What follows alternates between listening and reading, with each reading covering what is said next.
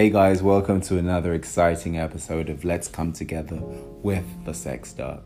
I haven't recorded for a little while, but with everything going on between COVID-19, police brutality, black men and women under attack, in addition to everything else that we were already trying to deal with, it's been a pretty hectic few weeks.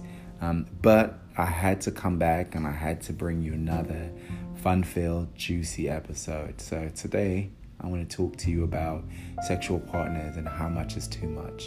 And the topic is, how many sex partners is too many? Is there such a thing as too many sexual partners? Or is there just a thing where you haven't had enough sexual partners? How are you counting your sexual partners? Do we count all the mistakes we've had, even if those mistakes were good?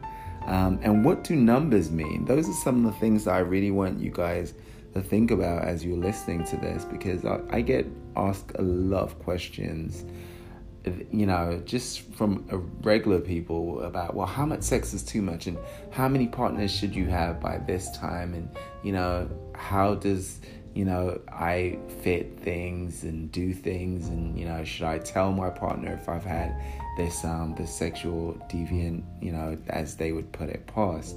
So I wanted to kind of bring that to your attention and just kind of have a little chat with you about what that means to me, that question, because I get asked so many times. So there is a difference between men and women in this and how they respond to this idea of what does too many partners mean. And women tend to underreport their number of sexual partners. So in some of the research that I participated in or kind of looked through, women tend to underreport their number of sexual partners. They usually only reference the partners they engage with in the full repertoire of sexual activity. That means everything from outer play to intercourse. That's how women tend to identify. While men, however, tend to over-report or even embellish those numbers. So they, when they respond to how many sexual partners have you had, they tell you everything, even if it was just a little kiss. So that's one difference that I've noticed. And there was a research that was done, and it's found, there's lots of research, but one in particular was done in 2014. And they found a consistent negative bias against individuals with higher numbers of partners. And this is somewhat different for gay men. So I think for straight men and women, there is a marked difference, between what women will report and what men will report. And consistency, what they've seen is that there is a negative bias for people who report having high numbers of sexual partners. For gay men, it's almost as if it's expected. This idea of promiscuity seems to be an undercurrent in sexual behaviors among gay men. It may not be true for every person, but there's definitely a stereotype that's attached to that. And in similar ways, I think there is a huge stereotype attached to black men in particular as well about their sexual prowess, how many partners they're going to be having, and whether they're going to have children by a certain age, and all of these stereotypes do play into what this idea of sexual partners and how many there are. But typically we tend to view individuals who have a high number of sexual partners as poor choices for long-term partners. So we kind of question whether they are trustworthy for a committed relationship, and that's different when you're thinking about casual sex or short-term flings. Usually those kinds of people are acceptable. So if you've had a high number of sexual partners in your past, then typically what will happen is the person who you're talking to might think, well, this is good for a one-night stand. He's not going to want anything, or she's not going to want too much from me. So it plays a different role. There was one other research that I always reference, research by Stuart Williams et al.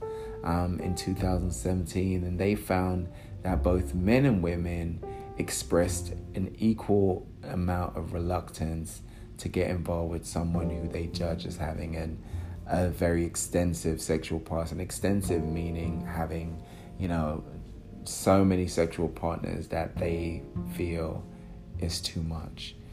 So there's definitely a clear preference for partners who have low to moderate sexual experience as far as the number of partners. Now, I always think, why is this?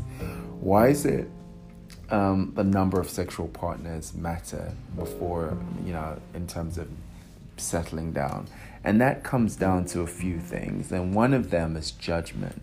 And judgment is thinking about what that means. So if someone has a number of sexual partners that you deem to be high, then the judgment and the stereotype is that person is promiscuous, maybe they have a sexual compulsive disorder. Some people might even say a sexual addiction or sexually addictive behavior.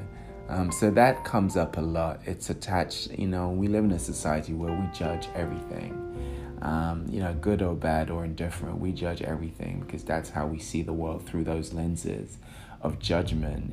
Can I understand this? Can I make sense of it? Does it fit into my box of the social constructs that I've learned? So that's definitely judgment. That's there all the time. The other thing that comes up as well is trust. And that comes into it because you begin to wonder, well, how do I know that their sexual experience is just in their past? How do I know they've stopped that? Am I going to be able to trust them? If it's just me, can I trust that they're only going to want to have sex with me, or will they go back to having these multiple sexual partners that they've had in the past? And then something else that comes up is whether you can satisfy your partner. If you're with someone, they tell you, well, I'm 35 and I've been with 100 people, up to now. Sometimes that partner who's listening to that might wonder, well, oh my God, if you've been with 100 people, am I going to be enough? Can I satisfy you? Is our sex going to be as good as what you've had with one of those 100 people? So a lot of insecurities play into that. And I think that's why it's such a big question about, how much is too much. It's what is the quota for making sexual encounters quote unquote normal. And there is none. There is no magic number that I can tell you, or any clinician can tell you is right or wrong. Sex is an amazing experience when you come together with someone. Can you hear the pun in that? Come together. When you come together, it's a beautiful thing, and the limitations that is set by society shouldn't be the limitations that you go with when you're having this experience with your sexual partners. I think you have to create the rules yourself. You have to understand what makes you happy and why you're experiencing sex the way you are now. There are some people who have a very unhealthy relationship with sex, in the same way some people have unhealthy relationships with alcohol. There's cases where people have unhealthy relationships with drugs. So in any of those cases, sometimes unhealthy relationships with food. So even the things that are good for us, that causes us good health and strength and pleasures, it can also be detrimental if we have an unhealthy relationship with it. So I say that because it's very important that we differentiate what is having a high sex drive and having, multiple sexual encounters, than someone who has a sexual compulsive disorder or compulsive issue around sex. And that's not to be mistaken. So someone can have 100 partners in 10 years and be absolutely okay with the relationship they have with sex. And then others can have 50 partners and have an unhealthy relationship with that sex. So I think it's good to have those conversations with your partner. It's good to have those conversations with your friends as well. I know oftentimes, especially from the studies that I've looked at, where people tend to not say how many partners they've had. If they've had more than they think they should or they feel comfortable with, then they just won't say it because of fear of how they're going to be perceived by the other person. We have this thing about, how am I going to be perceived? How are people seeing me? What is the thought behind these actions, and how is it going to be represented? How am I going to show up in that person's mind if they think that I'm this weird, sex freak, for example? And I always try to tell people that being sexually active, being sexually fluid, being sexually open has nothing to do with being freaky. That's not the definition of a freak. It's very important that we all have, a platform that we're able to express our sexual desires. It's very important for us to be able to engage in sex in a way that's healthy and pleasurable. And there are so many people who have sex that are it's just not pleasurable. They do it because they want to get a nut, or they do it because the other person wants them to do it, or they do it because they feel like obligated in some ways. But really, sex should be about enjoyment. It should be about finding all the pleasures you can. And sometimes you don't get that from one person. Sometimes you don't get it from 2 people or 10 people, and you get that from having multiple sexual partners. So I remember reading one time, and they were saying that, some writer or journalist or somebody said that 12 is the maximum sexual partners that you should have, and anything more than 12, you're a sexual deviant. And I can't remember what article, but I just remember reading it and thinking, what a load of shit. That's crazy. Like, no, there is no limit. So yeah, I really wanted to kind of bring that topic up because I hear that question all the time. How many sexual partners is too much? And my answer to that is, there is no limit at all. Now, what I will say is that if you're engaging with someone for a long-term relationship or a meaningful, committed relationship, then I think it's very important that you're honest with that person, because that's a conversation that you can have. How many sexual partners have you been with? Oh, I've been with 55. And then he says, well, I've only been with 5. That might be a conflict of interest for that person, because that you might not align with their goals and what they see themselves, how they see themselves in a relationship. So I think it's very important to have those conversations. I don't think it's a bad thing to talk about your sexual experiences before your sexual partner, but I think it's very important that you contextualize all of those experiences.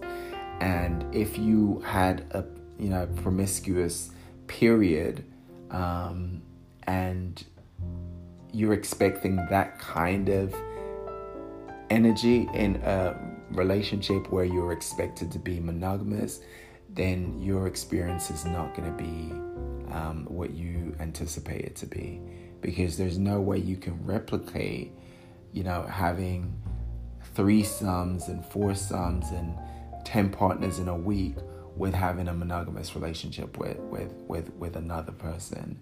It just doesn't go together. So I think you have to know what you want. You have to know how you want to be in that relationship, and you have to know what makes you happy, what gives you pleasure, and not be fooled into thinking that because you're with this one person, then all of a sudden your sexual desires are going to be numb, or your sexual needs are going to change.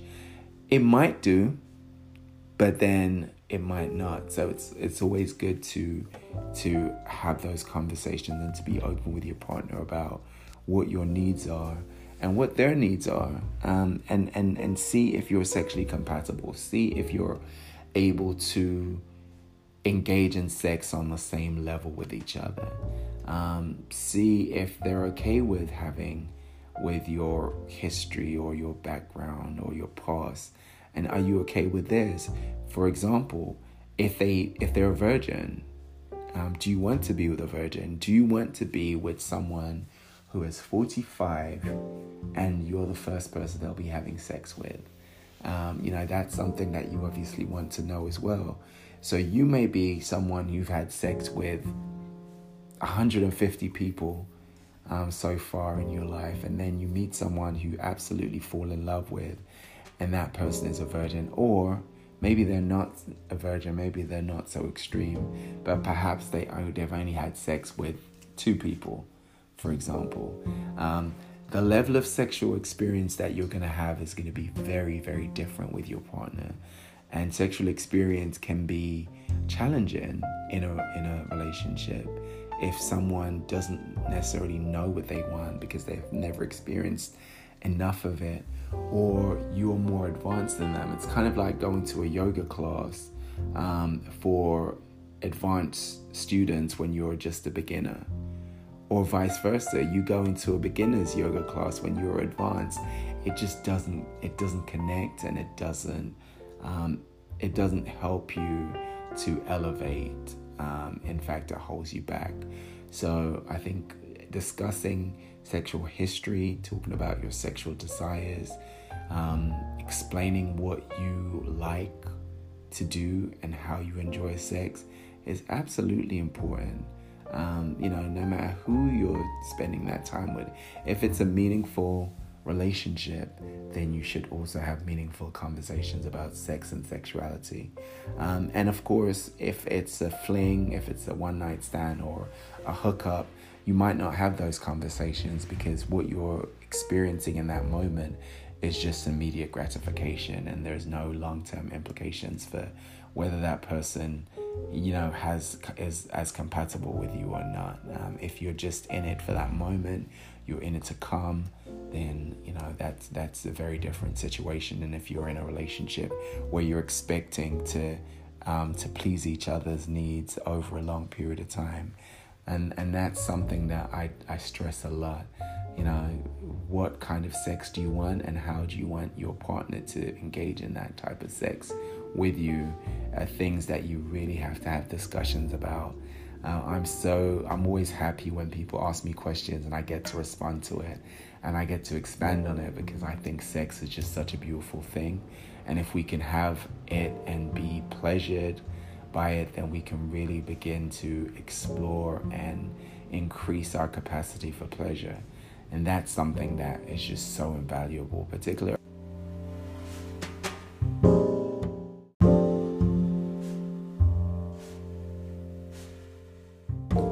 since we just had a break and had a word from our sponsors. Just want to continue talking about our topic for today, which is how many sexual partners is too many. I think if you're enjoying sex in a way that is pleasurable, that's exciting, that you're comfortable with, then that's amazing. Your partner obviously needs the same thing as well, so you have to be compatible. You have to be able to engage each other on levels that you can both appreciate. Or if you're in a polyamorous relationship, or if you're in a non-monogamous relationship, then all your partners need to be fully satisfied, and you need to be fully satisfied. So that's where having conversations and being open to those kinds of conversations are so vital. Whether or not you have one partner in the past or whether you have 100 partners, it's always good to be able to express that, and also understanding what it is that you need from those sexual encounters. What is it that you need from your partner to be able to enjoy sex? And sometimes you can explore that together, and other times you just have to be able to share what you already experienced with your partner, and to learn from those experiences and grow together. I'm very excited to hear all your expertise and what you've done. When I'm with my partner, I do want to know what their sexual experience and sexual background is. I want to know what you did, what you liked, and what you didn't like. How you enjoyed sex. It might not be the same way that you're going to enjoy sex with me, but at least I know what you've liked in the past, and then we can decide whether that's something you want to do with me or whether we're going to switch it up and try something new. So I think that's really, for me, important in any kind of sexual encounter. And thank you so much for listening. You know, I always enjoy talking to you guys, and thank you for keep coming back. Please reach out to me on Instagram or Facebook, Relationship and Sex Doc on Instagram, or Therapy for You on Facebook, and let me know what you think. Drop a comment, like, and share. Until next time, bye.